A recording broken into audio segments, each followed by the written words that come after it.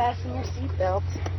I am taking you for the ride of your life. I'm going to show you what this car can really do. Are you ready? I am ready. Hang on. Okay. Here we go. Hold on to your butts. Go get him, kid. It might be a tumor. It's not a tumor. Not a tumor at all. F? What you're going to ask me. So you can go ahead and ask me what you're going to ask me, and my natural response could be to get offended. Hey, want to hear the most annoying sound in the world?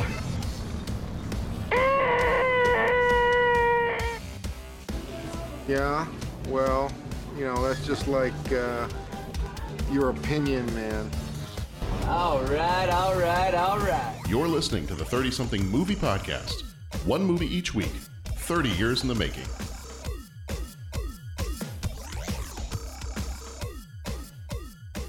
It is the 30-something movie podcast. I am your host, John Reed.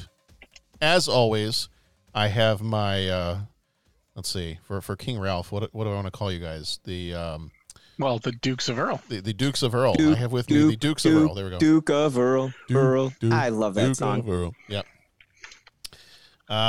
Actually, when I sent out a text message about what movies we were recording like back to back here for the podcast, I was like, all right, we're going to be recording King Ralph and the Commitments. I was like, that actually sounds like a band name. It does. King Ralph and it the does. Commitments. So yeah, it does. So spoiler alert, the Commitments are next week, but so this is beginning our month of July. This is kicking off our oddly enough, around about the same time we celebrate Independence Day, we're going to hop across the pond for our movies for the rest of this month of July. So we will be in the, I think all of our movies are in the United Kingdom, and Ireland. So we're off on that side of the ocean, that side of the earth. So, so I've got with me my Dukes of Earl. I was about to say Dukes of Hazzard. That's not the same thing. Different show. Yep. Yeah. Now them Hazard boys.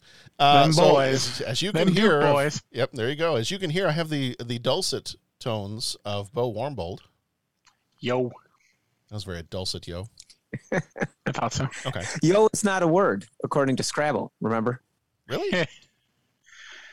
Oh, there's all kinds of. I bet it is now. Oh, probably is. Yeah. That was from. I was doing that. Wasn't that the That's word in the he movie? did? Oh yeah. That's That's the word he. Yeah. Yeah. And then, as you can hear, Pat Canigallo is also here.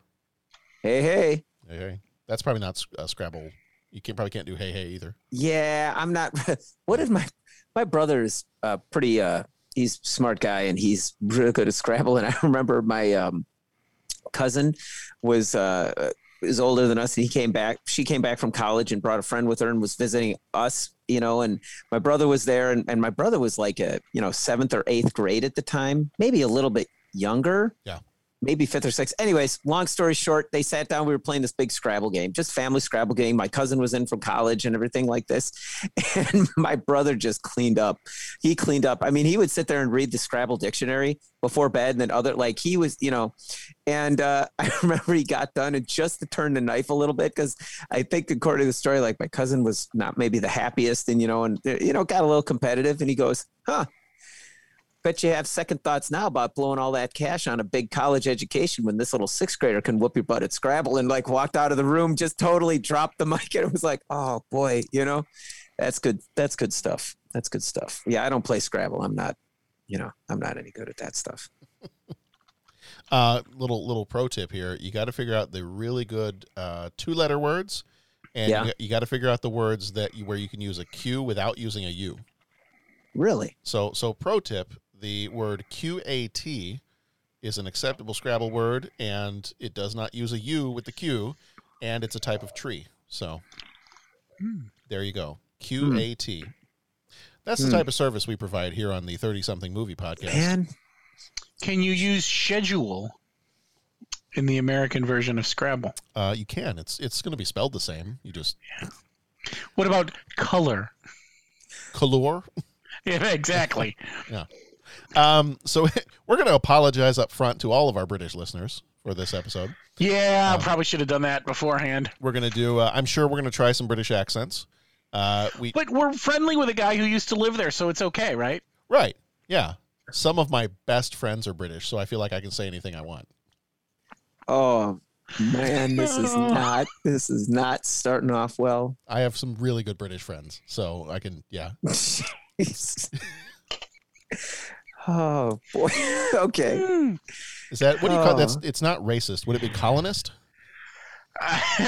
Well, we are the colonies. Yeah. So yeah. Should we play the? Should you insert the "You'll Be Back" song? In front of all this? What a great tune! Yeah, I know, it's so good.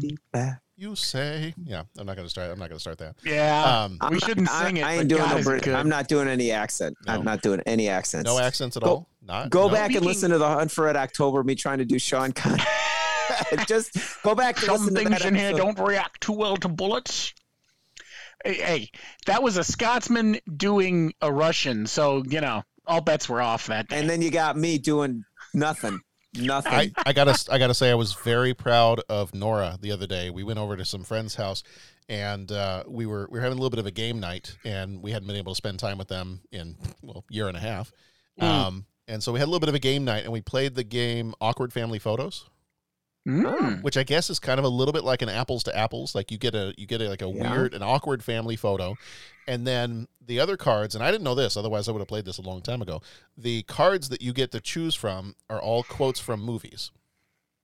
And so one of and I was very, very proud of her because one of the cards was, I want to say it was maybe a quote said by James Bond, but it was Sean Connery, James Bond. Mm-hmm. And so. And she knew as soon as somebody said Sean Connery, she kind of looked at me and she goes, "Is that the one that's, but in Latin Jehovah spelled with an I?" And it was even like the little slurred, Sean Connery. That's so wonderful. Yeah. But in Latin, Jehovah spelled with an I. And then the next thing was, "Dad, why are you crying?" Just it's tears of joy. I'm just so happy. Oh man. Yeah. So we may try some accents. Totally dating the podcast, but Hamilton came up, so I wanted to see if everyone's seen In the Heights. No. I have not seen In the Heights. No. Not yet. Is it?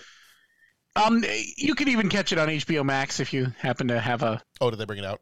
Yeah, it's one of those things. Theater experience, Yeah.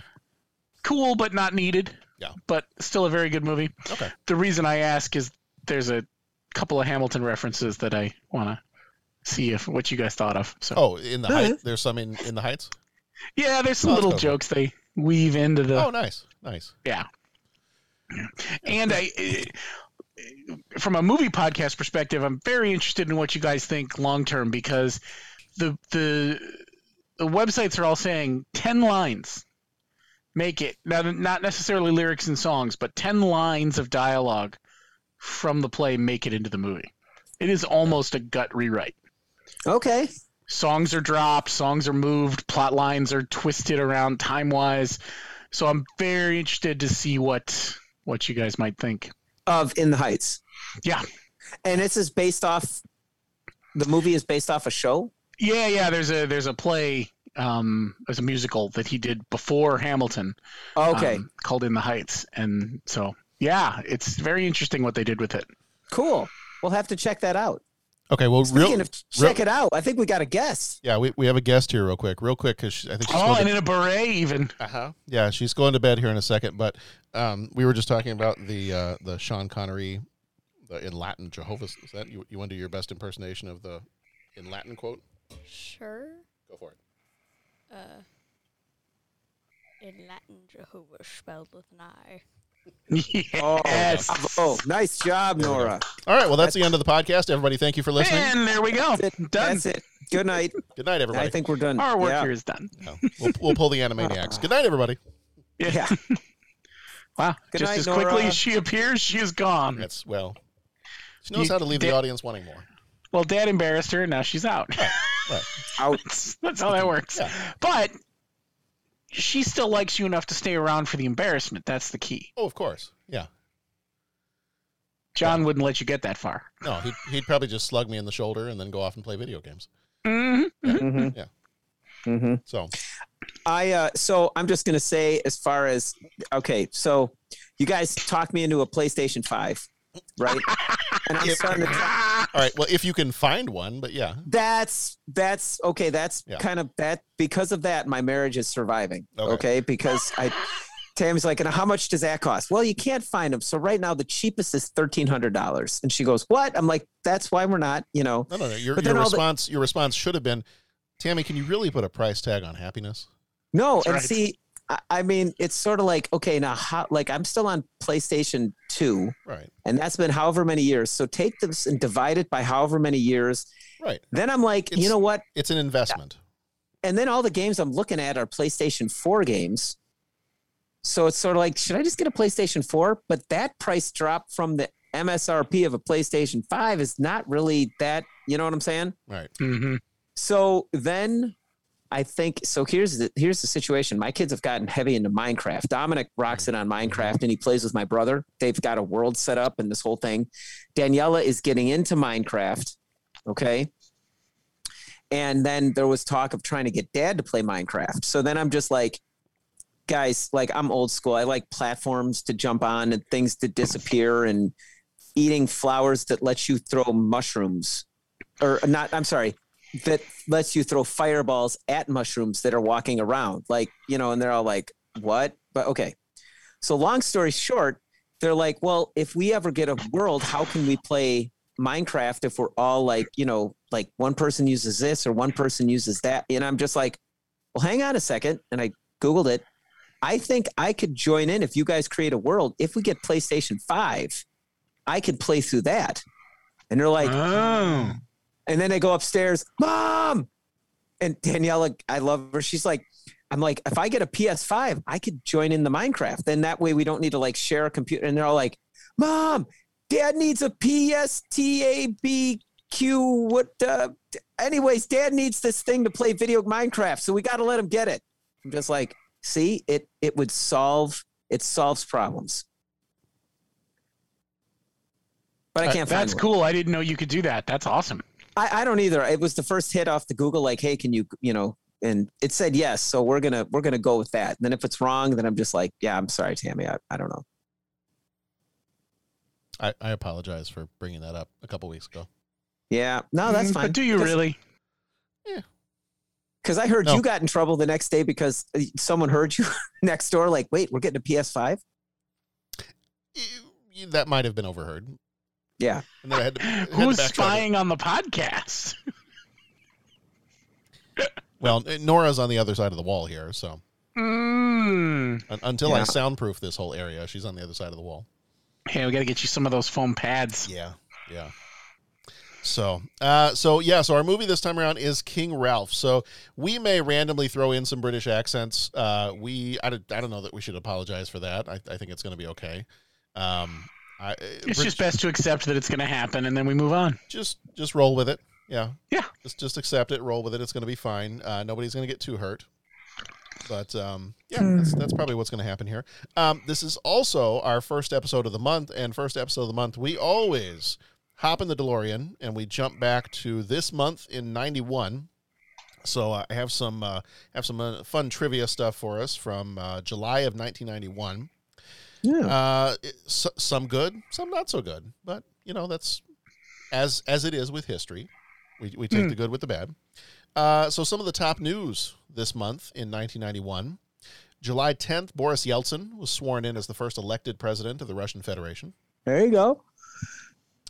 July 22nd, Jeffrey Dahmer confesses to killing 17 people in 1978. Let's see. On July 20, this is a fun one. July 26th, Paul Rubens, Pee Wee Herman, is arrested in Florida for exposing himself at an adult movie theater. That's the first time, right? Yes, I think it's the first time. Yeah, because there are multiple. Yeah. Oh boy. Oh boy. Yeah. Yeah. Oh boy. Yeah. Pee Wee's Playhouse was never quite the same after that. Oh boy. Yeah, it makes you wonder what Cherry was thinking. Mecca lecca hi, Mecca heiny, oh no. Oh boy. Oh, you brought Cherry into this. That's terrible. No, but that's all I can think every time. Nope. I was going to say something. I'm not going to. We're moving right along. Footloose and fancy free. We're moving. Aha. July 30th, heavy metal band Metallica releases their single Enter Sandman. That's a good time had by all. I am not like the biggest Metallica fan on this planet, don't get me wrong. But that song I love. Yeah. I don't even know if that's like top 10 Metallica because I don't know their catalog that well. Love that song. Yeah. I believe that was the album that kind of brought them to a wider audience. Yes. I buy that because it's the one I know better than most. Right. The Black Album. And then if I understand correctly, that was kind of like all the bands like that. That kind of was the band that like the hardcore fans were just like, you know what I'm saying? And I think I've heard that, which is why in my head I'm like, I know this isn't like their best song by any stretch. Well, and that was the Metallica I listened to because like Metallica and all. If I got this right, please someone, if I've got this wrong, we'll get emails. Don't worry. Yeah, if you could just send an email connected to a $500 Amazon gift card. Send your email with a PlayStation 5, care of. Yeah. If you could tape the answer to a PlayStation 5 and send it to our PO box. There you go. No, but I understand correctly. Like Metallica, I think that was kind of the goal to get like metal music. The hair band, glam rock, all that kind of stuff. It was like, it's getting too poppy kind of thing. So their thought was, let's bring it back a little bit more hardcore and all that kind of thing. So if I understand correctly, like I said, that was my first exposure to Metallica because I was, Well, that was the album that got me started on Metallica, right. And I was a huge Metallica fan because I had been a Guns N' Roses fan before that, and then Metallica kind of took over a little bit during high school. So I kind of veered a little bit more into Metallica during high school, and then I had a couple of friends because at the time Metallica and Guns N' Roses were probably the heaviest that my parents were going to let me listen to. Mm-hmm. Or that I was probably going to be, willing to listen to and try to get away with if there were any kind of issues. And I had friends that were like, dude, Metallica is so tame. You got to listen to Pantera. You got to listen to this. And I was like, what? Okay, I'm not sure I'm ready for this yet, but. What have you listened to? Obviously Pantera. Right. Yeah. So people, I had a couple of friends that were like, yeah, man, this is so tame. You got to listen to this other stuff. And I was like, be gentle, please. Yeah. I'm not ready for that. So Enter Sandman, July 30th of 91. There it is. This next one, I was kind of shocked. I was like, are you kidding me? It took until 91 for this to happen. July 31st of 1991, the U.S. Senate votes to allow women to fly combat aircraft. Oh, wow. Yep. I remember when that happened. Yeah. Yeah. But I was like, and I read that, and I was like, God, was that really 91? That's really late. Like, I feel like that should have happened a long time before that, but no. Yeah. Yeah. No, that I think was it because they could fly them, but just not in combat roles. I think so. Okay. Cause I might be wrong. I want to say during the Second World War that they had women pilots but they could only ferry the planes from like one airfield to another. Right. The idea of flying in combat was, Yes. Let's see. Top sports news. On July 5th, Major League Baseball owners approved the Colorado Rockies and the Florida Marlins as new National League franchises to start playing in 1993. Okay. July 28th in sports news, Dennis Martinez pitches the 13th perfect game in baseball history. Wow. And I remember that. And I think up to this point, there have been, I feel like I looked this up, there have been 28 perfect games up to this point. So, I mean, they're rare. There have been more since than before, which is interesting. Yeah. But there's a lot of reasons you could cite for that. Right. Mm-hmm. Nothing better. Yeah. In terms of births, July 24th, 1991, Emily Bett Rickards, who plays Oh, God, I just blanked out on her name. Felicity on Arrow.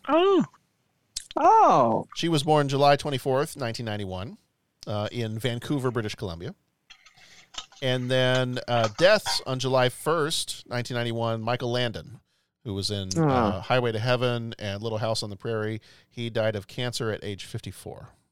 Shoot. Okay. So I remember that. I remember when it kind of came out that he had cancer, and then I feel like it wasn't too long after he announced that he ended up passing away. No, and you got to think, 91, we were still, I hate to say it, but we were still fumbling in the dark with a lot of this stuff. Yeah. It's amazing the last 30 years. Yeah. Let's see. Top books in July of 91 were The Kitchen God's Wife by Amy Tan. Top movie for the entire month of July was Terminator 2 Judgment Day. Yes. Yes. When do we watch that? That's next month, I think. Is it? Yeah. Excellent. Mm-hmm. I think because next month is next month Space. I'd have to look, but I know it's coming up. I just couldn't remember if it was. Yeah, it's not on the last list that I grabbed for our viewing server, but okay, it must be the next group after that. It's for August. We have Time and Space. That's Terminator 2, Bill and Ted's Bogus Journey, Star Trek 6, and Suburban Commando. Oh, that's right. Yeah, that's my good month. And then Stripes, and then Stripes for Patreon. That has nothing to do with Time and Space, but. Yeah. That Terminator 2 is another one of those movies in a trilogy or series where I first saw the second movie. Yeah. And it's odd that Die Hard, and there's one more that I'm forgetting at the moment, but I came in the middle. Yeah. Yeah, that was Terminator that was the same for me. I saw Terminator 2 before I saw the first Terminator. Somewhat for obvious reasons, because in England, and I saw it in England, so Terminator. Oh wait, I might have to take that back. Did I see it before then? That might have been one that my uncle showed me. Yes. The infamous uncles. We all have them. I feel like that might have been one that he showed me, but I'm not 100% sure. It might have been when I was in England that I saw it, but it would have been because Terminator 2 in England is rated, because they have R broken up into either 15 or 18. And so I was more likely to have seen it in England rated 15 as opposed to the first Terminator, which I did happen to see like a year later, but it's because I managed to sneak a copy from one of my friends. So as you do when you're not old enough to see a movie and you really want to see it. And you're resourceful. Yes. Yes. So, if nothing else, we are resourceful. So, yes. So, Terminator 2 was the top movie in all of July of 1991. Slight tangent here before we get through the rest of this month in 91. I did start showing John the Alien movies. Mm-hmm. Oh, wow. And so we watched the first one the other night. That's a big step. Yeah. That first one. Yeah. Yeah, it's hard. Good. Oh, it's good stuff. I love that one. I love that one as a kid, too. Like, when I saw it, I was probably about 12 when I saw it the first time. Mm-hmm. And what's funny is, so I knew what my opinions were of the movies. And everybody knows, I've said this before, I love the first three movies. Like, Alien 3. I know a lot of people don't like Alien 3. I love Alien 3. But I have my own opinions on between 1 and 2, between Alien and Aliens, which one I like better. And I was so happy that he ended up coming up with the same opinion on his own. Really? Which was, we watched Alien, and then the next night, so last night, we watched Aliens, and I was like, okay, which one do you like better? And he's like, well, I mean, they're both good. Like, I really like them. They're both good. But I like the first one better because it's much more of a horror movie. Like, the second one's a good action movie, but it's not really scary. It was cool, but it's not scary. And I like the tension and the horror of the first one. And I was like, you know what? That is the correct answer. You are allowed to have dinner tomorrow. All right. That's awesome. The 30-something movie podcast does not condone withholding food from your children if they don't share your opinions. Right. Yeah. Or do we? We might. The brothers, what was that from Repo Man? Oh, yeah. The brothers something. The brothers Hermanos do not condone the use of drugs or something like that. Yeah, they always, yes. Yeah. That was a fun movie. Something like that. Let's see. Top songs for this month were Rush Rush by Paula Abdul, Unbelievable by EMF, and Everything I Do It For You by Bryan Adams. Mm-hmm. Or as my lovely wife likes to call him, Mr. Scratchy Voice. Mr. Scratchy Voice. So, all right. A song that I believe we will talk about in a couple of weeks. Oh, we will. Yeah. Yes, we will. Speaking of British accents. Or lack thereof. Or lack thereof, maybe. What? Hello, Christian. What part of England did you say you're from again? The part that talks like I'm from the Midwest. Right. The Kansas part. Yeah. All right. Well, this time around, we're looking at King Ralph. Unlike other Robin Hoods, I can talk with an English accent. There you go. They're men in tights. Tights. King Ralph came out on the 15th of February, 1991. Ooh, a Valentine's movie. That's fun. Oh, cute. Yeah. Makes sense. Until apparently we hear about this article that Pat's going to read for us, but we'll yeah. I don't know if I'm going to read the whole article, but it was just... I started to look at it, and man, he's an angry elf. Yeah, there's some anger there. There's some anger there. Did I send the link or just... No, I just happened to Google it, and I found it. Yeah, it's there. Yeah. It's right there. It's that guy has some feelings. We'll talk about it. It was rated PG, but I feel like... How do we want to say this as a PG movie? When we were watching it, of course, this is kind of funny because I must have said this before, but I want to say it might have been Nora. But we were watching this, and it gets past the scene of like the strip joint and like some of the other stuff going on, and Nora, I think it was Nora, just goes, "Well, this is a very 80s PG." Yeah, she's not wrong. Yeah, it goes to that thing we've always said about music and thematics, how they tend to linger into the next decade just a little bit. Yeah. And there are definitely some things where you're like, oh yeah, that's not PG anymore. No. That's not.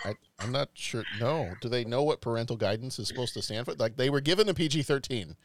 Shouldn't they use it? Yeah, exactly.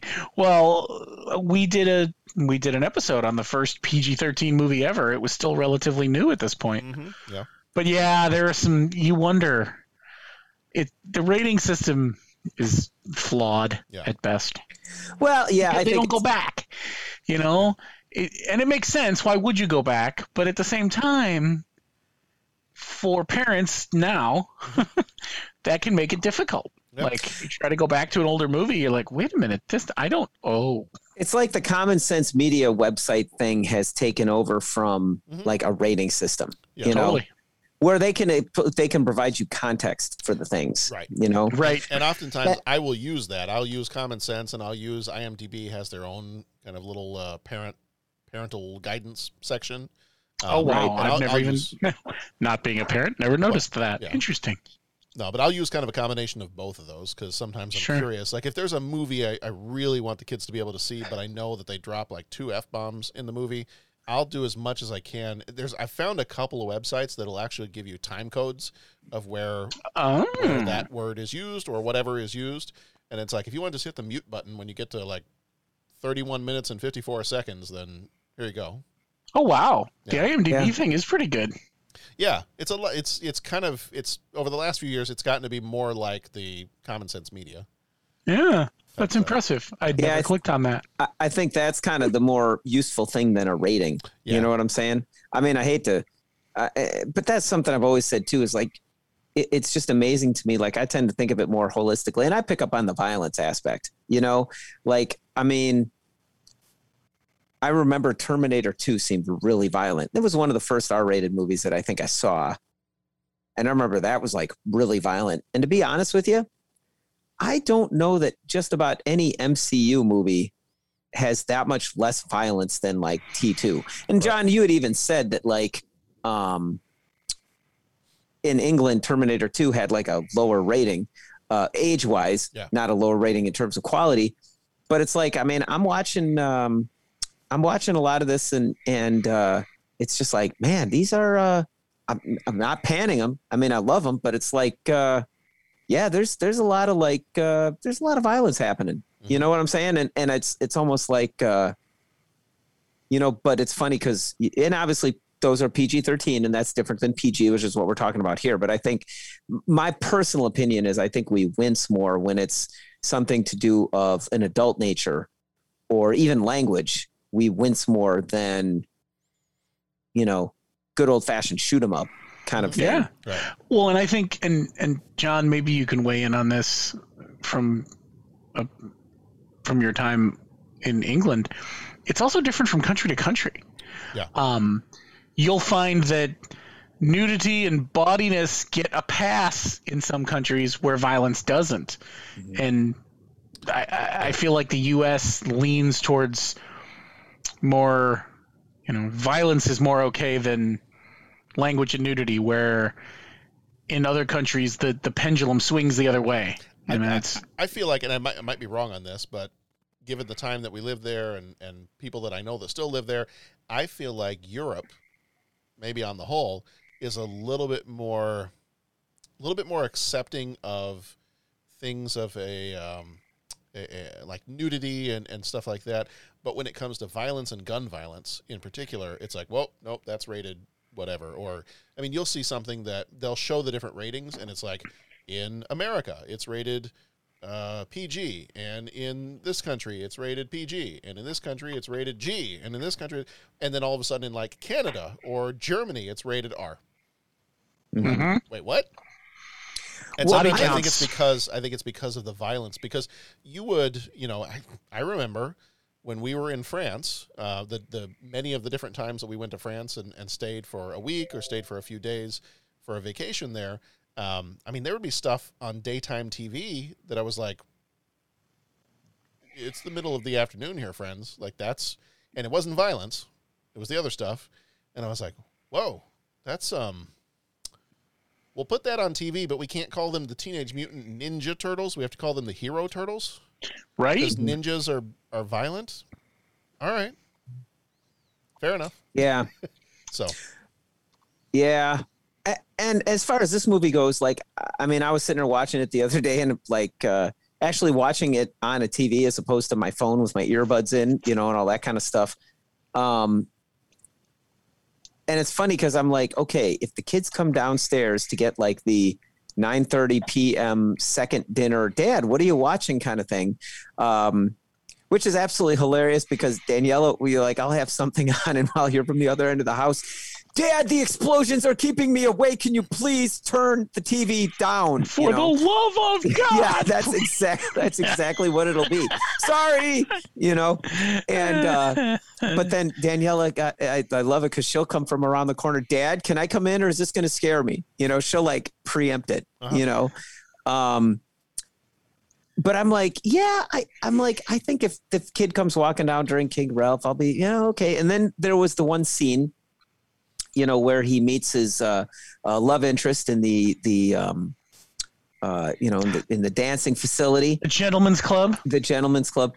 I like that you called it the dancing facility. And yeah, what was that? And my reaction was like, oh. And it's like, okay, well, it's not so much what they showed or didn't show. It's going to be the explanation required. Mm-hmm. And I think that's where, and it's funny because I'm like breaking it down, like, okay, how am I going to address this? And, and how is this, that, and the other thing. And it's like, okay, got to have the explanation because by the letter of the law, it's not like they show something, but even that is like, like that, even that in the last 30 years has been turned, like, how do you address that? Oh, no, you're not supposed to see that. Well, and then the counter argument to that is like, well, okay, are we supposed to just cover bodies up because that's wrong? But okay, that's right. But then that's totally objective. Like if my daughter comes down, like, how am I going to explain that to her? Like, okay, we're objectifying females on this. Do you know what I'm saying? Like totally. You explain it the same way he did in the dressing room. It's a dance routine, and if you don't pop the hip, you're never going to make that turn. That's exactly it. That's exactly it. So it's funny because I started going down that rabbit hole of, okay, well, how would I explain it? And how do I explain it? And then within this context, and that, I mean, yeah. So I don't know what I just said there or what that had to do with anything, but it was interesting because I had to go through that like, okay, I know where I was going with that. But the content of the movie itself, I don't know if kids would like this movie. Do you know what I'm saying? Like there were some fun, like, and John, did you say you watched it with your family or no? Yes. Yeah. Okay. I'm really curious to see like, like, and as a kid, I saw this as a kid and I love this movie as a kid. Oh yeah, me too. Okay. Yeah. But I have a strange sense of humor, so let's not base this on me. That's also true. And this was a first time watch for me. Okay. So that's why I didn't, and that last statement, that wasn't supposed to be like leading the witness. I'm not trying to say, I don't know what kids would think of. It was a genuine, like, I don't know what kids would think of this because I wasn't a kid when I watched it. Yeah. Sure. What kind of sick sense of humor would enjoy this movie as a child? Oh, you guys saw this when you were kids? Okay. Oh, all right then. I would like to say at this point, this is what I love about our show is that I think we've just spent 15 minutes commenting on what the movie is rated. This must be, it's definitely summer. Have we even done the introduction to the trailer? Not yet. It occurred to me, like, not even there I haven't even given my one-word reaction to the movie yet. We're not there yet. I haven't even gotten to the director. I haven't even gotten to the runtime. Good Lord, we're going to spend 20 minutes talking about how it was 1 hour and 37 minutes. Did I fall asleep during the podcast? Not this one. It's still early. Yeah. Give it time. Give it some time. They want you to say grace. She died 30 years ago. I would also like to say I'm really excited that your children also have second dinner or second, because that's around our house. It's second breakfast, and that's why we refer to them as the hobbits. Yeah. I'm hungry again. Like you just had breakfast like half an hour ago. I want second breakfast. You don't get second breakfast. That's a little too much Lord of the Rings, which I applaud. Don't get me wrong. Yes. Well, I mean, I just like we feed them, and it's like they're eating food. You can have some taters, precious. Yeah, it's and then all of a sudden it's just like, okay, just a heads up, ain't nobody coming down for food. Kitchen's closed. Mm-hmm. Okay, then all of a sudden, Dad, I'm hungry. I go upstairs, guys. You know what? Like I'm getting upset, and then I'm like, what's that? It's my stomach. I'm like, are you kidding me? No. I'm like, all right, out of bed, let's go. And then it's like 4 apples, 6 sandwiches, 3 bananas. Hey, a hummus plate of carrot, all that kind of stuff. Hey guys, you know what? The director for this one was David S. Ward. Cool. That's a subtle hint you got there, John. Yes, there you go. You know what he did? He also directed Major League and The Program. Oh, actually, that makes a lot of sense. Yeah. Producer for this one was... We may have lost Pat. That's okay. You doing all right there?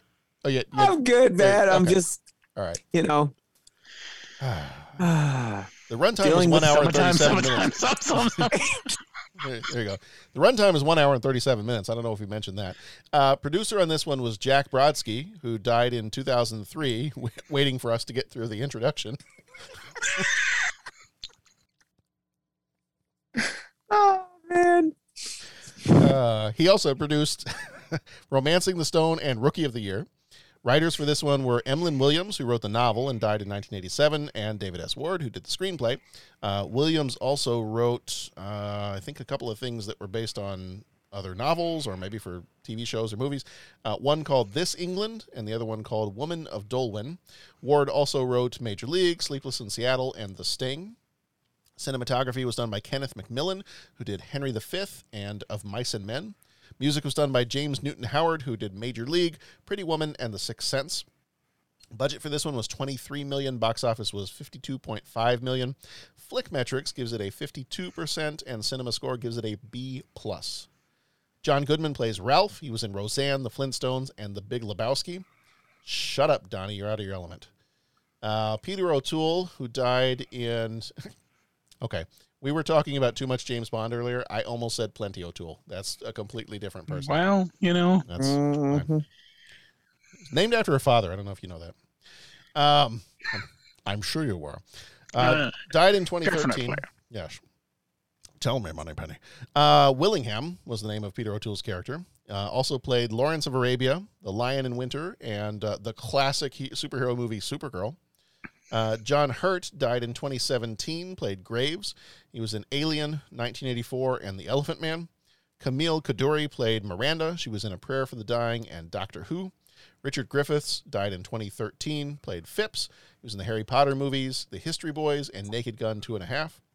Leslie Phillips played Gordon. He was in the Harry Potter movies and Lara Croft Tomb Raider. James Villiers, who died in 1998, played Hale. He was in For Your Eyes Only and Some Girls Do.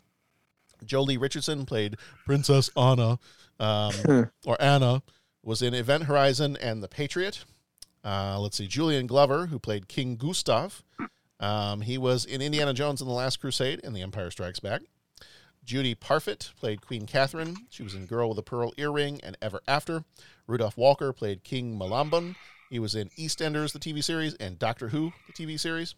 Ed Stobart played Dysentery. He was in Judge Dredd and The Longest Night. And Gedrin Heller played Punk Girl. She was in Strapless and Nuns on the Run. When the royal family is accidentally killed, the heir to the throne proves to be a loutish American named Ralph Jones. Overnight, Ralph goes from sleazy Las Vegas lounge singer to King of England, and its royal secretary Cedric, or Ced, if you want to call him that, Willingham's job is to try to civilize him. It's not easy weaning Ralph off of fast food, and even harder keeping him away from a kindly stripper. Meanwhile, the next would-be heir plots Ralph's demise.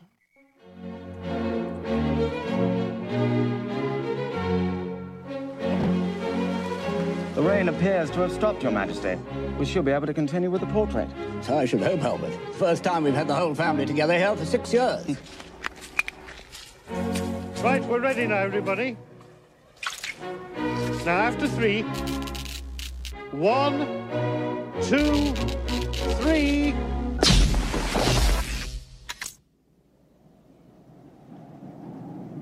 Oh, dear. Now, a new king must be found. Excuse me, Sir Cedric. Yes? I do believe we found an heir. Is he everything we might have hoped?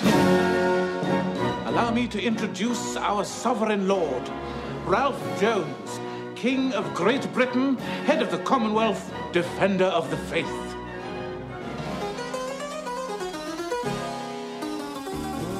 John Goodman. Is everybody having a good time? Is King Ralph. Good golly, Miss Molly. Where did they find this man? John Goodman. Peter O'Toole.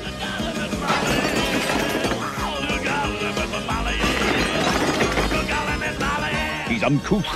He's unkempt. He's the king. King Ralph. All right. So for this one, one word or phrase. How does this movie make you feel? Good. It was fun. Yeah. Yeah. And this was a first viewing for you. First viewing. Okay. First viewing. Bo, what about you? You said you'd seen this one before. How's this one make you feel? Yeah, I would say the same. You know, very amused and pleased. Okay. And at what age did you see this one? Ooh, probably right around when it came out, so 10. Okay. Ish, anyway. Okay. All right. I'm gonna dig deep into my British vocabulary, and I'm gonna say this one makes me feel chuffed. And are you going to explain that for those of us that don't know what that means? Yes. I'm gonna guess. Should we guess? Is chuffed like not fired up, but maybe you're a little haughty after seeing it? Like, yes, I'm proud to be British. You're happy. Happy. Okay. Like you could be right chuffed, you could be dead chuffed, you could be, whatever you want to be. Whatever it is, okay. As long as it's chuffed, you're happy. Got it. Yeah. Unless it's the double chuffed Oreos, and that's probably different. I think it's double stuffed. It's double stuffed. That's different. Yeah. But the British ones are double chuffed, which could have also been my nickname in college. Hey now. Well, So I'm a little bit curious to find out now. Now, Pat, you did find an article, and we got to talk about that one because apparently the guy who wrote this article thinks that King Ralph is the epitome of evil. Yeah, he wasn't happy on that one. Okay, so I'm kind of curious to hear from somebody who's seen this for the first time. What stood out to you most about this movie when you're watching it? I love the music in it. Yeah. I thought the music was great. I thought the soundtrack music was great. All the incidental stuff, all the, and I want to say it was back at the beginning, there was some fanfare or some theme going on that, man, I think the French horn section deserves a medal because they were just absolutely wailing on the parts. And that was awesome. I'd have to go back and scan through and tell you, time index. But it was early on in the film, trumpet player, so the brass stuff is going to stand out. I thought like all the, I thought the music was great. I'll keep it brief. In that regard, I really enjoyed seeing Peter O'Toole and John Goodman on screen together. I thought that was awesome. I really did. I enjoyed it. And every time I was kind of like expecting this movie, like I saw the trailer. I remember like, oh yeah, I remember seeing that scene in the trailer. I remember that. Okay. And so it was fun kind of actually seeing the movie, for the first time. The thing that really took me aback was just watching Peter O'Toole and John Goodman. And at the time, this was John Goodman's first movie thing, right? Because wasn't it Roseanne before this, the TV show? Pretty much. Yeah, he'd done some character stuff, but this was like his first leading man. Yeah. Deal. And so I thought, I have enjoyed a lot of the stuff I've seen John Goodman in, whether it's bit parts in The West Wing or whether it's, Walter Sobchak in The Big Lebowski. I mean, John Goodman's great. And I just thought the way that Peter O'Toole played his character and John Goodman played off of him, I thought it was fantastic. I really did. Like that really, when they're sitting there talking, well, we kicked your butts. Well, actually, you're one of us now. Well, they kicked our butts. That's all I'm saying, or something. And what did he say? I'm going shopping. I shall alert the velour industry. Yeah. I mean, it was just those little asides. But then I almost expected Cedric to be a little bit more like the guy that was the last of the other house, right? Didn't they say he was one of the Stewarts or something like that? Yeah. I mean, whatever. He was one of the other house. I expected him to be more like that, but no, it was kind of like he was only snarky he wasn't really snarky. It was just a real dry sense of humor and eye rolling like, no, you got to get it better. And I expected it to kind of get nasty and it never did. He was always kind of there in his corner. And then the whole joke being, well, he ended up being royalty and King Ralph kind of like saying, hey, we're practically family. And it was like, yeah, but and it was kind of a funny line, haha. But, after actually seeing the way that those two kind of got along together, it was like, yeah, that kind of fits in. That's kind of what it is. Okay, this guy doesn't quite fit in, but I'm going to have his back because he's family. You know what I'm saying? So I guess that's what stood out the most to me is I really liked the music and I really liked seeing John Goodman and Peter O'Toole. I mean, it's Lawrence of Arabia for crying out loud. On screen with John Goodman. That was really cool. Yeah, because prior to this, you were talking about what he'd done before this. I mean, one of his first roles in a bigger movie was he was one of the coaches in Revenge of the Nerds. Mm-hmm. And then we've seen him in ones we've done for this podcast. We've seen him in Raising Arizona as one of the escaped prisoners. Okay. We've seen him in, let's see, he was in Everybody's All-American. He was in Always. He was the other pilot in Always. Let's see, he was Arachnophobia. That was the other one that most recently before this one. Yes. So I mean, we've seen him in a few different things here, but and of those, Raising Arizona is still probably one of my favorites of his. But yeah, I mean, this was kind of this is when you really start to get into. It's after Roseanne has been going for a couple years. I think Roseanne started probably in the 88, maybe like late 80s. So yeah, you're starting to get into this is really the first time he is the leading man. of a movie. And, you know, I think the next one is going to be when he plays Babe Ruth in The Babe next year. So, yeah, and you know what? You bring out that list, and I mean, those are all killer movies, right? And it's funny because I'm like, oh, yeah, there's like 6 movies you just listed there. Yeah. But you know what? My perspective, when I was a kid, the last time I was really conscious of this movie, I don't think I saw any of those other shows. Yeah. You know, any of those other movies. I'd seen Roseanne, and now he's coming into this. I hadn't processed it.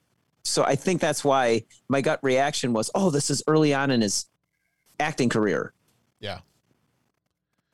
Okay. Yeah. And early on, I mean, oftentimes he's not the leading man. You know, he's the leading man in this one. He's the lead in The Babe. He is the lead in The Flintstones. And that would have been 94, 95. Okay. And then after that, I'm not sure that he's really, I mean, he's a big part in The Big Lebowski. He's one of the bigger parts in Blues Brothers 2000, which I still have never seen. You're not missing much. I've been told that. Yeah. Yeah. So. Yeah. Well, no, I said, John I'm a Goodman's, fan. Yeah, he's always been a favorite of mine. Like, yeah, pretty much anything he's in, I'll take a look at it. Yeah. Well, what about you? So you've seen this one. You said you saw it when you were probably about the time it came out. Yeah. We saw this young and early and often, I guess is the best way to say it. Okay. Whether we saw it in the theater or early on rental, not sure, but. In fact, I'm pretty certain, unless I'm remembering this completely wrong, we saw this not long after it came out. I would say within the first maybe couple weeks or so, because that was around the time that my parents had told us we were moving to England. And I remember my dad saying, "Hey, we're going to go watch this movie, and this will give you a sense of, you know, some stuff you might see in England." And so this movie was my introduction. That's how you say it in England. It's not introduction. It's introduction. It's the introduction to the. I haven't even had a drink yet. Introduction. Time to fix that. That is something we shall have to remedy. That was a terrible Scottish accent too, much like Braveheart. So yes, this was supposed to be my introduction to like British culture and London and funny things about England. And so yeah, I remember going to see this in the theater, and that was my dad who was like, "Yep, we're going to move here pretty soon, so you need to know what London is like." All right, cool. So yeah, I remember seeing this pretty early on because we moved. I want to say it was. I'm going to blank out on that part. Maybe April of 91, we moved over there. I think that sounds about right.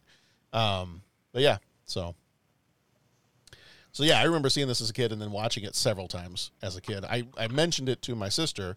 And I was like, "Hey, do you remember this movie?" And she's like, "I have no idea what you're talking about." And I said, "No, we went to go see it in the theater." And then I started to describe it a little bit. I was like, "Well, the entire royal family dies, and they have to find the next in line. He happens to be an American who's working as like a lounge singer in Las Vegas, and then the British." One of the members of parliament is supposedly one of the others that's next in line from another house, and he's trying to like sabotage him by setting him up with a stripper and all this other stuff. And she's like, "All right, well, like 2 things you mentioned sound familiar, but the rest of it, I don't even know." So clearly it was a little bit more memorable for me than it was for the rest of our family. Right. So you get, I mean, it is a funny story. It's a funny premise for a story that you've got. The entire royal family is knocked out in one fell swoop of a photograph. And then the only other person they've got in line for this after they do their hours and hours of searching is Ralph Jones from America, from Las Vegas. And, you've obviously set it up for a whole bunch of hijinks to ensue. We made the comment as we were watching this, Sharon and I kind of looked at each other and were like, "Oh, there's no way this could get made today." Particularly when he meets the African king. Oh yeah. You're like that introduction was like, no. oh no. Yeah. That's not getting made today. No, there were a couple like little wince moments. Yeah.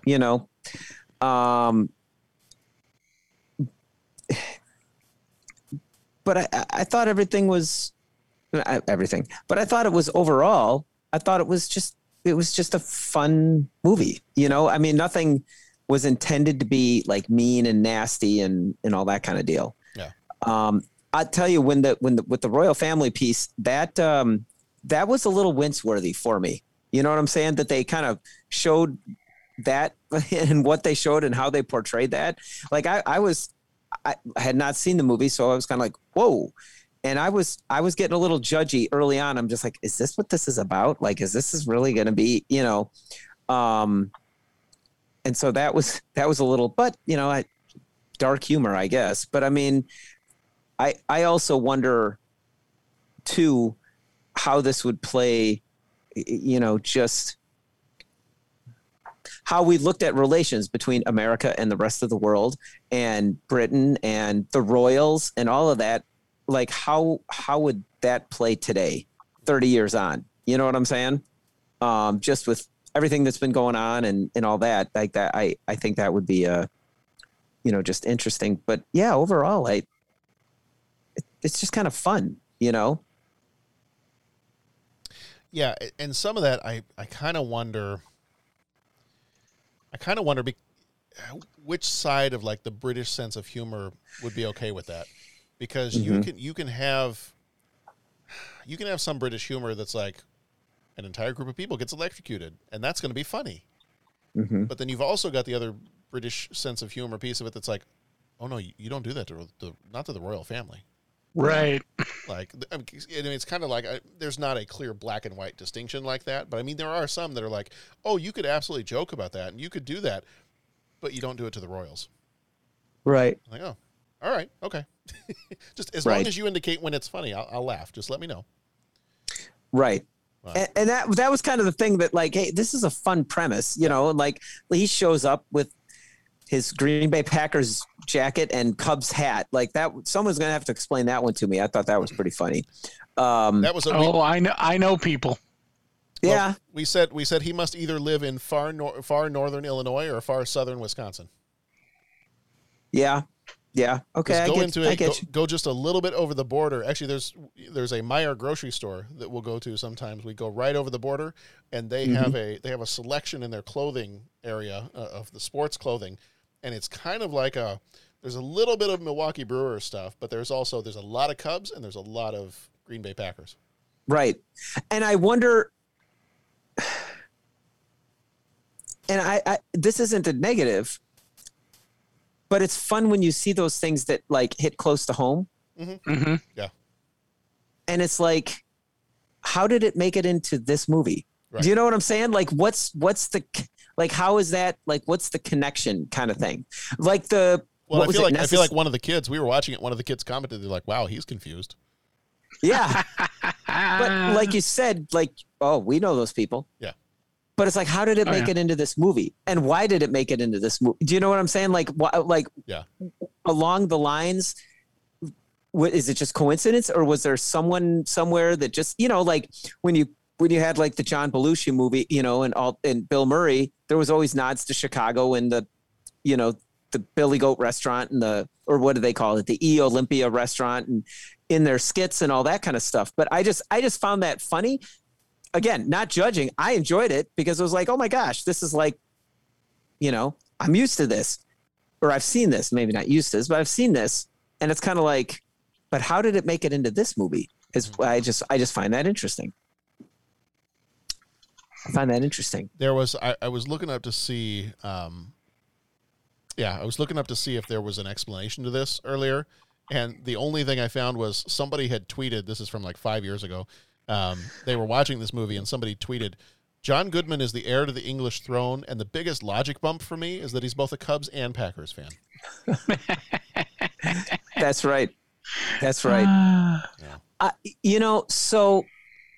And on top of it all, John Goodman's from St. Louis, so right, just throws it all out the window. Right. Yeah. Actually I told the kids this. He went to the same college as my parents. Oh, no kidding. Yeah, he went to Southwest Missouri State, and they remember seeing him there in some shows. Oh, that's cool. super cool. Yeah. Wait, Bo, back up. Are you saying there aren't Cub fans in St. Louis? I'm thinking you got to duck and cover. That's my understanding. I mean, John went as far south as, New Comiskey Park and got hit in the head with a hot dog just for wearing a Cubs hat. Exactly. So. And, you take your life into your hands when you go down there. There are Cubs fans in St. Louis, but it's like having a conversation with Morgan Freeman, Lucius Fox. I'm going to need some of this equipment for spelunking. Yeah. Like, you mean you're not going to go to downtown St. Louis wearing the Cubs? No, it's cave diving. Yeah. Really, base jumping. Yep. Yeah. Yeah, that's right. That's what you need the bulletproof stuff for? Yes. Oh, man. Yes. I really, and jumping back to the movie, like I said, I mean, all the little situations in it, I don't want to say any negative words, but it was like you kind of know where it's going, but it still feels good when you get there. Like, it's like, this is fun. I mean, starting off a movie with like, I don't necessarily want to call it homicide, but I mean like massive death on a scale. Regicide, yeah. On a scale, an unprecedented scale. Right. Well, and still like we're like sitting there, that goes off and it's like, it's kind of like I don't know. Like that Kodak, was a little Kodak film for when you absolutely positively must kill every last royal in the room. There it is. I just, like I said, I found that's a little dark, and it was like, okay. But once we got past that, like the rest of the movie, I was just like, this is just fun, Yeah. And it's fun, seeing him like show them how to rock and roll. I guess that was the one with the scene where he's wheeling out the harpsichord. That was kind of funny. Yeah. Although like, I wish that it, like they were all just shocked. You know what I'm saying? I like that reaction was kind of like, okay, I wish it was almost like a little bit more like Back to the Future. Show them at least getting into it till he goes so completely over the top. Mm-hmm. Do you know what I'm saying? I mean, because the tune, like that was awesome with the harpsichord sound in there and everything, which I don't know. I don't want to be the music nerd. Someone attach it to a PlayStation 5 and send it in. I don't know if the tuning system on a harpsichord is the same as a piano. Like, I think I don't know if you can just play it the same way. Mm-hmm. I would bet not, just from and I think it could be close. I don't know. I don't want to get too music geek out, but it was fun hearing that sound with the rock. Like I thought it's good to be the king. It's good to be the king. Yeah. Yeah, and I know that had to set up him, total embarrassment and all that kind of thing. I don't know. I don't know what my point is, guys. Sorry, I'm out of point. I'm out of reasoning. It was just fun. It was just fun scenes. Yeah. And that's what I remember as a kid, like this being just kind of a fun, particularly as a kid, but it was also fun as an adult. Just all these different, you knew kind of the different situations he was going to get himself into. And you knew the degree to which, he's not going to know how a royal is supposed to conduct themselves. Now that we've seen a whole bunch of these shows, like, Sharon and I have watched The Crown on Netflix, and we're like, there's a lot of The Crown that goes into, this is how royals cannot conduct themselves the same way that normal humans can. Royals must conduct themselves in this way for these reasons. And we've watched, you watch things like Downton Abbey and some of those shows, and it's like, there is a reason why we conduct ourselves in this way. So he's going to fail at almost every turn doing this, but it's John Goodman, so he's going to be kind of charming about it. And you're going to be, especially if you're an American, you're going to be kind of on his side, as he's stumbling through this whole thing. The thing that, especially having watched it before moving overseas and then watching it again after living overseas, is I remember as a kid there being certain things like, oh man, he goes over to England and then like one of the first things he wants to do is like go to Burger King. Mm-hmm. Yeah. Because the first time we got over there, and the first time we went to a couple of different places, and I'm going to go ahead and, although they will probably agree with me, I will apologize to our British friends right now. The food was awful. The first few times we went somewhere and ate British food, it was not well prepared. It was not good. And so one of the first times we went to downtown London and we happened to spot, it was either a Burger King or a McDonald's, we went nuts. We're like, can we please?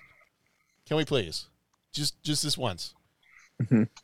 So, no, and several of those things, not the royal piece of it, but like the American being a fish out of water in another country, even though it's not that much of a stretch of a different country. It's England, so it's not like crazy different from America. It's not a huge culture shock, but there's enough of a culture shock, and especially as somebody who was in that situation, there are several things in this movie that I could relate to. And that's, watching it again, I was like, oh yeah, I remember that. I remember that being kind of weird. Seeing the punks watching the TV oh, absolutely. Like walking through like Piccadilly Circus and some of those, you'd see punks there all the time. Same like mohawks, and they were it was dying out a little bit in the early to mid 90s, but you still saw them out there, hanging out and listening to music and everything else. But, there's a lot about this movie that watching it now, I'm like, oh yeah, I remember that. That's familiar. I know where that is. I've been there. I remember punks. Right. Yeah. But yeah, no, funny movie. I know it's got some problematic stuff in it. I know there's some stuff we could not do today if you were going to try to remake this movie or do something with this movie. But yeah, I mean, the whole scene of him, trying to play to his strengths at the party and play the harpsichord and, just all that other stuff. I did like the one scene, even though it's problematic how he introduces himself to the African king in that one scene. I did like how he's like, you know what? I want to get out of here and just like go play darts or something. And so then they're playing darts at the pub, and he's like, yeah, I'll play you again, but it's going to be like, it's going to be my darts this time. Yeah. And I love that. And I hope is the right word. I hope that is not racist. Like, I hope that's not something that is offensive, that then they go from playing darts to throwing spears. Like, to me, right? But it's one of those you're like, right. It's like, I'm not sure about this, but it's if I like it, right? If I take it on face value and I'm like, it's these two men who, if that's their culture, they're sharing their culture with each other. I don't want to think ill of this, but if there is, in 2021, something problematic with that whole thing, okay, then somebody tell me that. If you want to attach it to a PlayStation 5 for Pat, then, or throw one in for me too, then I'm fully willing to be like, oh, okay, I understand, I got you. But that scene to me was charming. It was like, hey, they're getting along, like they're sharing something with each other. They're having that little side conversation. Do they tell you who you're allowed to marry? No, I'm the king. Yeah. It's interesting because I hear what you're saying. And if we get out of the topical / cosmetic situations with that scene that, okay, maybe this wasn't the best, maybe. I think the crux of that scene is like, suddenly, how can we just relax and find some common ground? Right. And I think that was what the movie was, it was the fish out of water. And I mean, yeah, they played up, there was some of the, he's an uncouth American kind of thing. Yeah. And then there were jokes that were kind of just like, was he representing all of America in the British eyes? You know what I'm saying? Like they had some jokes like that. And it's like, yeah, okay, that's funny. Haha. But the stuff that I found that really stuck with me was the idea of okay, do you have to live your life like everyone expects you to? Or do you be yourself? And how are you yourself within the construct of the life that you've chosen? And I think that's a little bit more of an interesting point.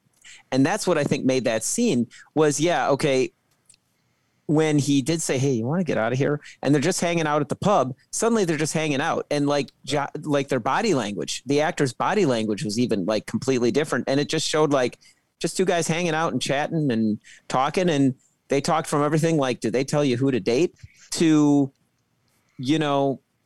hearing about, he worked out, he was able to work out the deal to get the factories built or whatever. And I think that's the thing that makes the scene heartwarming. So the topical stuff is a questionable. Well, that's kind of, I think, isn't that what we're doing as a society now? We're kind of going over everything. not judging. I'm just saying we're kind of going over everything and saying, let's look at this from all angles and not just assume. I think that's the big takeaway. And I think that scene still works because the underlying message of that scene is, okay, let's just be people and let's just find some common ground. And they were able to find common ground, just hanging out and talking like regular people and playing darts or, pub games or, yard games or something. And I think that's where, for me, where that scene can still hold up today, even if the topical stuff is possibly dated or questionable or however you want to say it. I think the scene is still strong because it just does. It shows people, hey, let's find some common ground. Let's just talk like, we're all kind of the same. We're all on this planet together. We're all just trying to, do what's best for our, our country and our people and our family and all that kind of thing. So let's just talk. And I think that scene showed that. And I liked, even as a kid, I thought it was very clever and very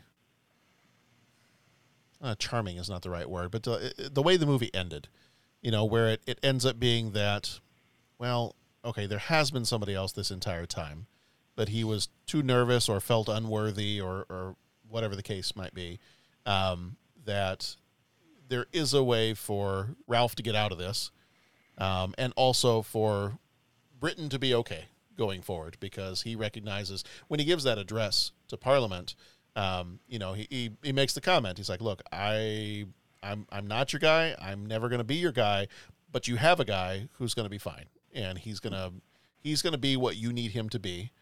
That's not gonna be me. So I remember as a kid even thinking like, that's awesome. Like everybody kind of wins at the end of this. The bad guys get punished. He gets to be a duke. He still gets a bit of a title and still gets to, kind of do what he wants to do. He still gets to be a royal in a way, but he can marry who he wants to marry. He can play his music, he can do whatever, and then England's got their king. That's he's going to be a great example, moving forward. So, and I always ended up like quoting sometimes the when you get to that final scene with the Houses of Parliament, and they're carrying the one guy out, and everybody's just chanting "Shame, shame." There have been several times I've used that. Yeah. Yeah, that's a great scene. Not only because he gets up and does his thing, which is rather out of character just in general, like the whole speech is kind of out of character, but then, yeah, that take on British Parliament is always been fun for me. Because you always hear about how it's not necessarily as buttoned up and decorum based as maybe our legislatures are. Oh, I love how Robin Williams refers to Parliament. Have you ever heard what he calls it? I don't think so. He's like, it's the Houses of Parliament. It's Congress with a 2-drink minimum. I like that. That's good. That's awesome. So that's real. That was one of my questions was, okay, so I've seen this portrayal for years. It seems a little over the top, but maybe not so much.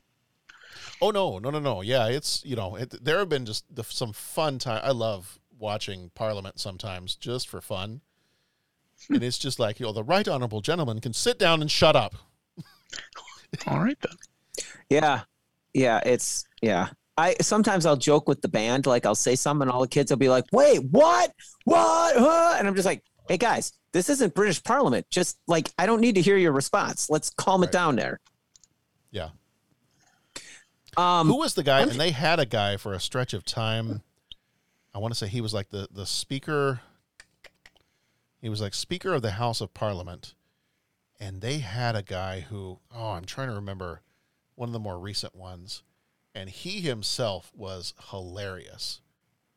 Like, and he would, like, I want to say even like his voice. Oh, yes. They would always show clips of him. Yes. Yes, I know exactly who you mean. Yeah. I'm totally blanking out on.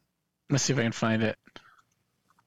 Because, you would always see clips of him on John Burko.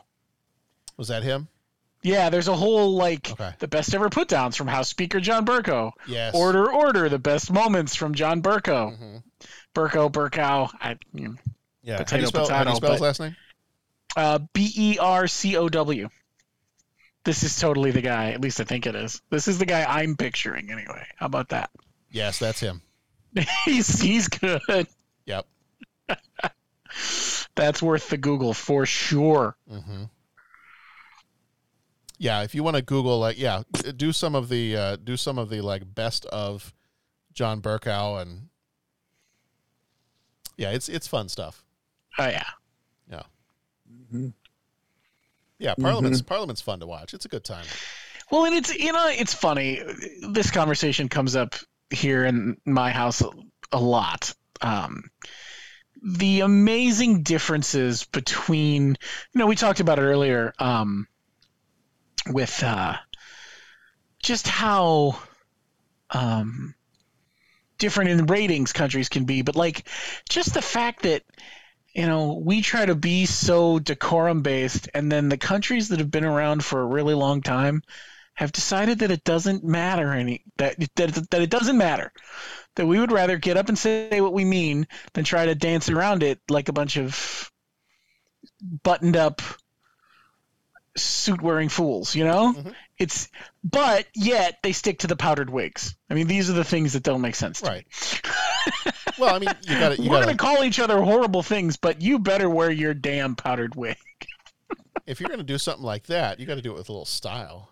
I suppose. All right, I did find the video, the best ever put downs from House Speaker John Bercow. Mm-hmm. Order!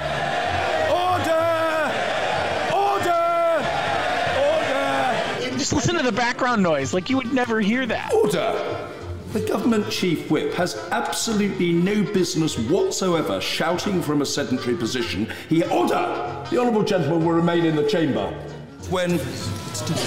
Sorry? It still is. Of course, I can do. Yeah, I know what I'm doing.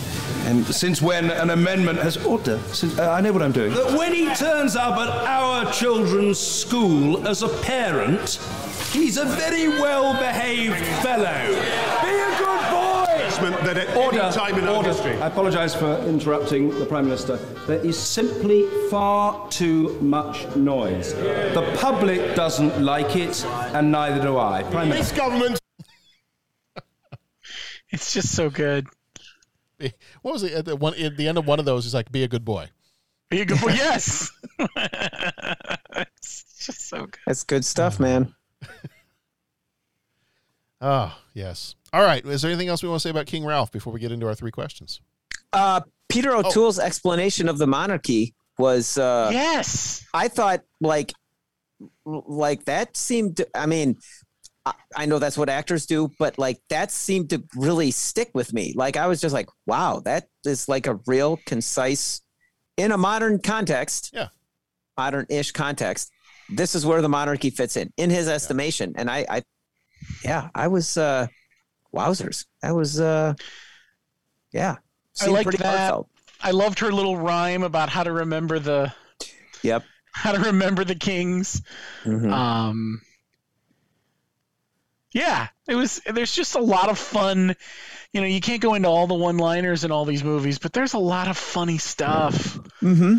When they go Goodman sneaking out of the castle on a horse. I mean, well, how about when they had to take the car around the parking lot?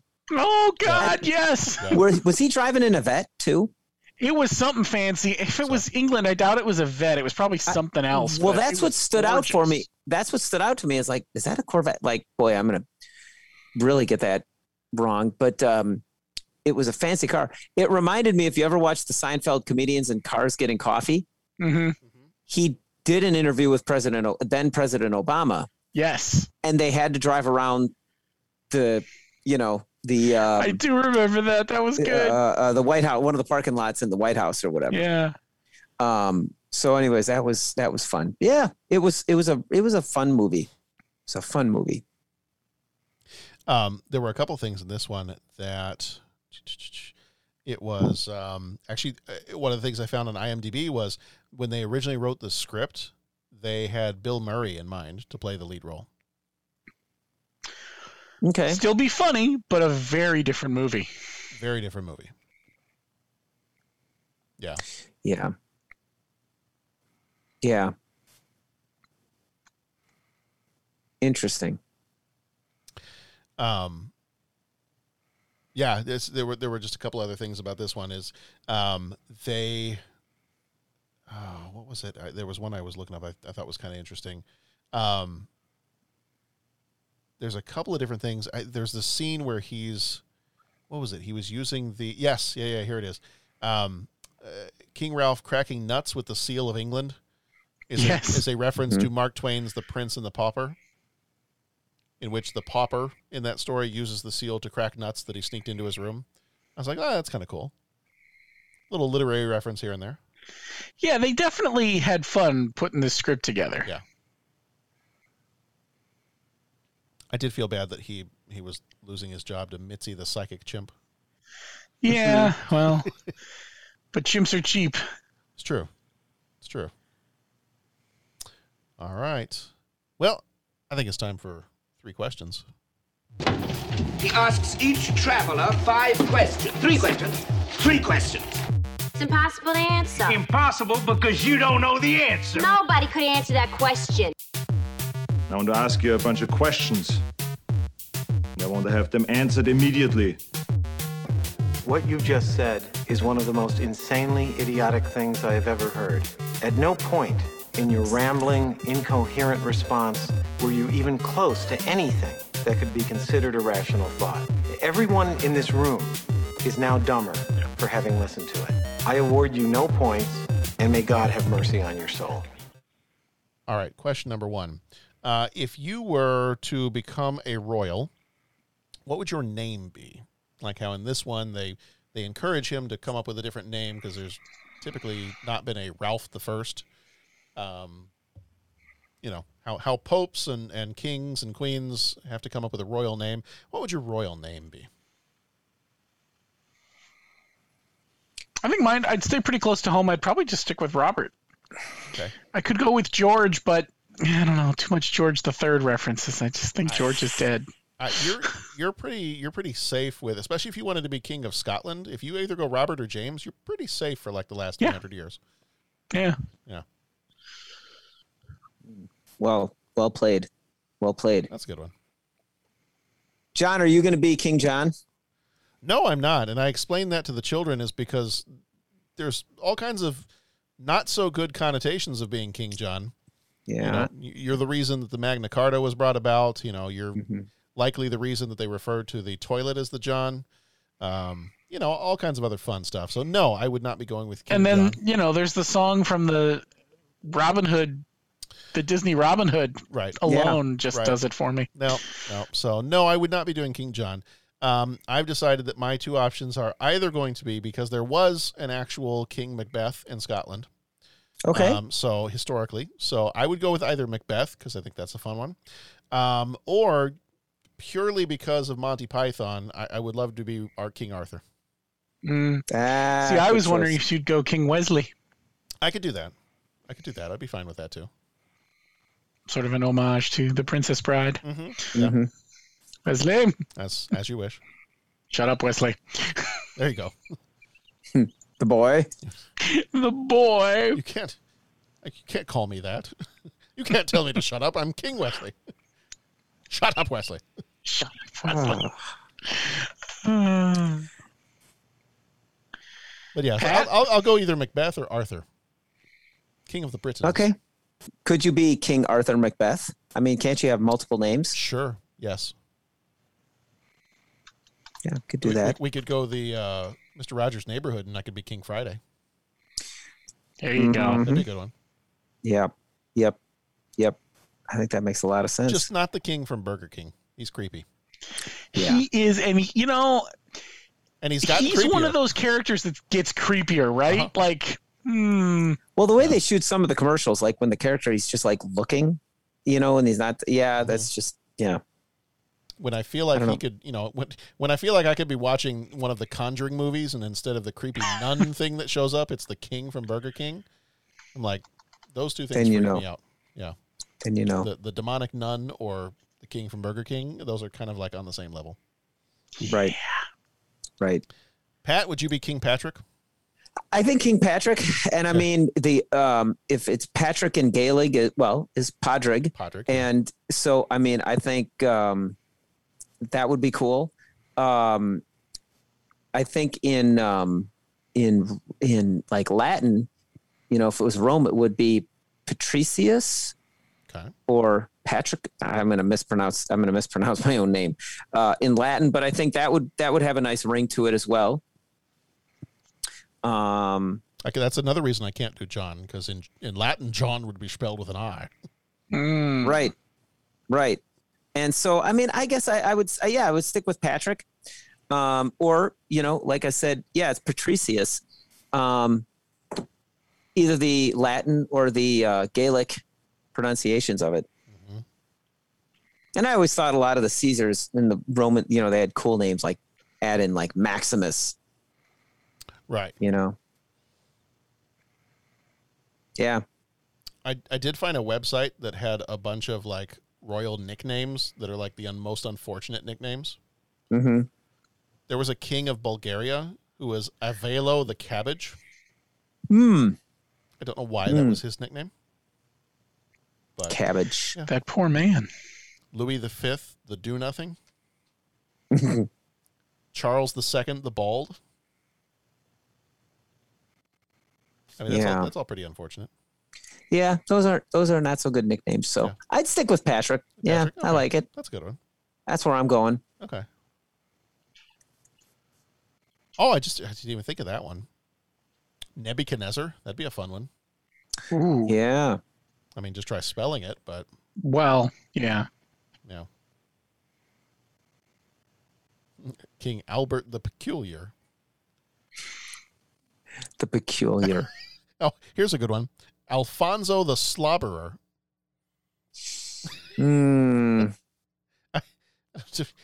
Poor guy. If your name is Alfonso the Slobberer. Yeah, that's not nice. That's unfortunate. Yeah, that's that kind of stuff that you. Yeah, that's the kind of stuff that you really hope doesn't get passed down through the history books. Mm-hmm. And yet here we are. And yet here we are reading it on Wikipedia. All right, so number 2, if you could be the monarch of any place, real or fictional, what would you choose?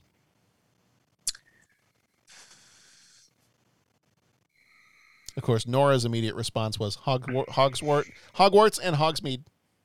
Mm. Like, okay, that's fine. Good. She just won. Well, we used to make up, when I would tuck her in at night, we made up a kingdom that was her room, and all of her stuffed animals were subjects, and they would sometimes revolt because she was a little too heavy-handed with them. And so, she had a bunny. His name was Esteban. And Esteban the bunny was constantly trying to start a democracy among the stuffed animals in her room, but she was Queen Nora of Neronia. Okay. But yes, unfortunately for her rule was fraught with constant revolts. Because they were always trying to write up a constitution and start a democracy because they felt like she was, maybe lording things over them a bit. So all the stuffed animals would get together and they try to vote, and it didn't always work out very well. Got it.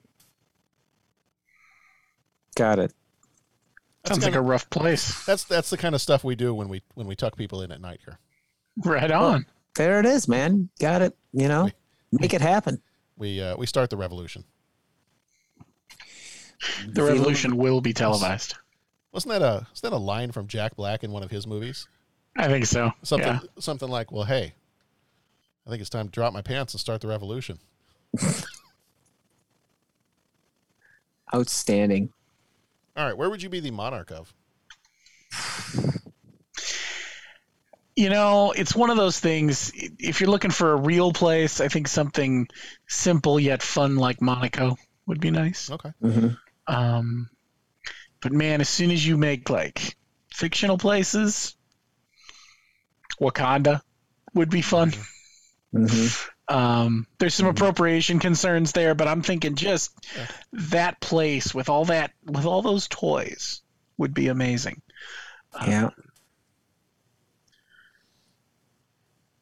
Narnia wouldn't be bad. Yeah. Be a good one. I was expecting a response. I was expecting a response that I'm not getting here. Oh. I was kind of hoping somebody would burst into a song. I am the monarch of the sea. Oh. No? Okay. Yeah, I suppose that would have been good too. A little too bit of a deep cut there. No. There's no King Salah the First.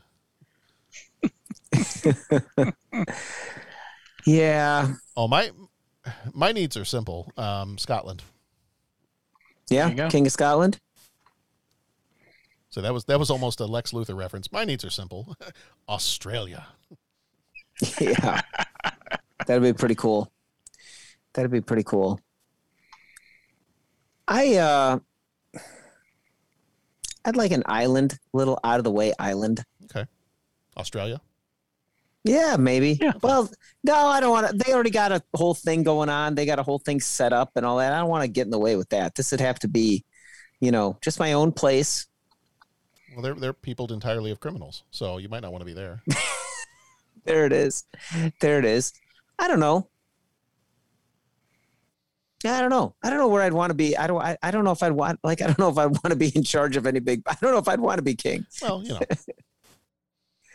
I'd have to think about it. So my brain is bouncing all over the place, and I'm just not locking it in whether it's realistic or fictional or, the woodland elves from the Lord of the Rings. Yeah. That'd be a pretty cool place. Yeah, that'd be a pretty cool place. Maybe I'll go with that one. Okay. Yeah, I think that would be. I think we'll stick with that. We'll keep it fictional because realistically, I'm having a hard enough time keeping the lawn mowed at my place here. Well, that's true. Now, obviously, if I was king, I'd get other people to do it. You would have people for that. That just doesn't feel real, right? If you need the lawn mowed and you were king, you could get Val Kilmer to do it. Yeah. I know. I don't know. It's hard for me to get into that mindset. He's been doing it for years, listening to our show, so I'm sure he'd be happy. There it is. Yeah. All right. There's always one question every couple of weeks that just I go way too serious on. That's all right.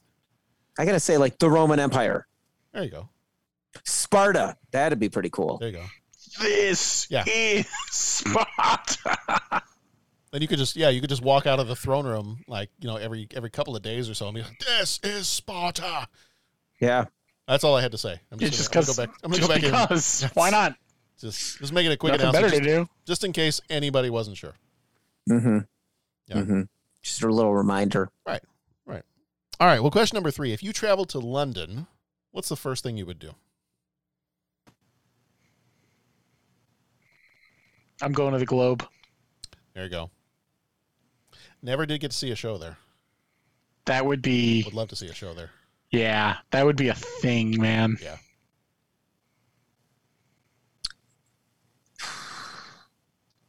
First thing I'm going to do is I'm going to go get some good fish and chips. But yes, then probably go to the Globe. My guess is you can probably do both. Probably, yeah. At the same place. Oh, yeah.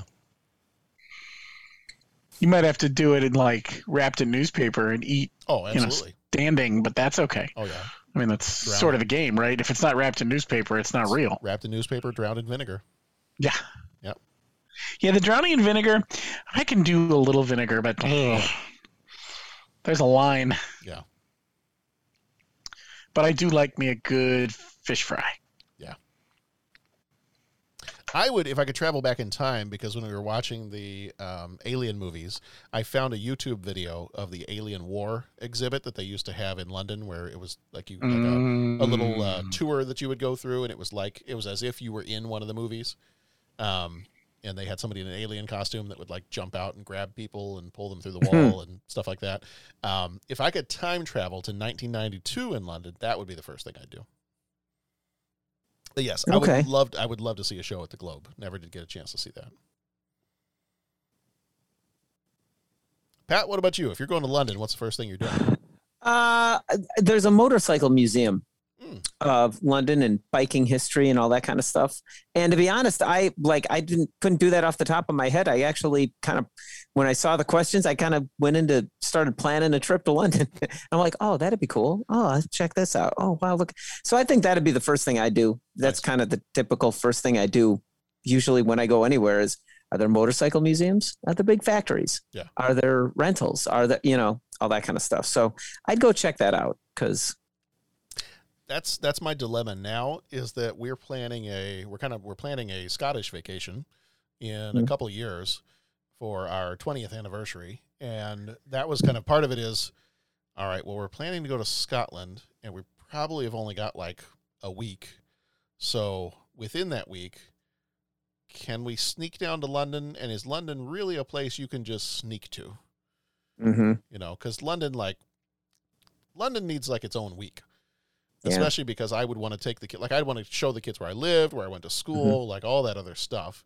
Right. But yeah. So I'm trying to work that out. That's hard. And I mean, I've been fortunate to have gone to a couple places in Europe and all that, not extensively traveled by any means and not long, but it's like, yeah, whenever you're talking like, hey, we're going here and how long, and it's just like, dude, you could spend 4 months there. Oh yeah. You could live there for a year, and one of our trips to France, we spent 2 days just in the Louvre. Yeah. I mean, and we still didn't even see everything. Yeah. So, yeah. So, the one thing that I probably, let's see, when was that? I'm trying to think. There was one other thing that I was like, oh man, if I was in London, I would absolutely totally do this. And I'm trying to remember when it shut down. The Tower Records music store in Piccadilly Circus. I love that place. It was a huge music store, and that was always our last stop. When we'd go to London, for a Saturday or something like that, and we'd spend the day down in the city, there was a tube station in the basement of the Tower Records that would get you back to the train station that we needed to then catch our train to get back to the town where we lived. And so that was always our last stop. Whatever we would do in London, we'd end up back in Piccadilly Circus, kind of like Leicester Square, Piccadilly Circus area. There was a little shop we'd go to in the shopping area called the Trocadero. There was a little candy store. It was one of those where you get like a little bag and you put all the candy in and you weigh it and that's what you pay. So nearly every time we went to London, that was like our last step. It was go there. Each of the kids in the family gets a bag of candy that you can have on the train on the way home. And then we'd stop for a little bit in Tower Records. My dad would buy way too many CDs. I'd be checking out the Guns N' Roses t-shirts that my mom wouldn't let me buy. And, I would love to, if that music store was still there, I would love to go to that music store again. Yeah, that's cool. That's cool. Sometimes when I go a place, I just want to, like, where would I first go? I go out for a walk. Yeah. I just like to scope the scene and just try to, observe and check it out and all that kind of thing. That'd be fun too. Yeah. Now I'm planning a vacation. There you go. So if anybody has any vacation or travel advice, please attach it to a PlayStation 5 and send it to the show, care of Patrick Canigallo. Please do. Yeah. All right. Well, that's going to do it for this episode of the 30-something movie podcast. King Ralph was this one. If you want to find out more about our show, you can head over to 30podcast.com. We also are a member of the Scene Stealers podcast network. Scene Stealers is they're an international convention agent.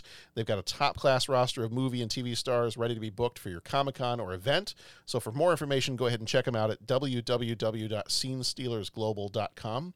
It was a fun thing on the on Adam, he's the guy that runs Scene Stealers, on his Twitter account the other day. He was taking a picture, or he posted up a picture of, I think it was maybe a couple years ago now, how he got to meet Alan Silvestri when they were doing he was doing something related to a Back to the Future thing, and I think he got to meet Alan Silvestri and just talk to him for a minute, and I was like, all right, that's pretty cool. Yeah. So I saw he posted that the other day, and I was like, all right, that's cool. That's very cool.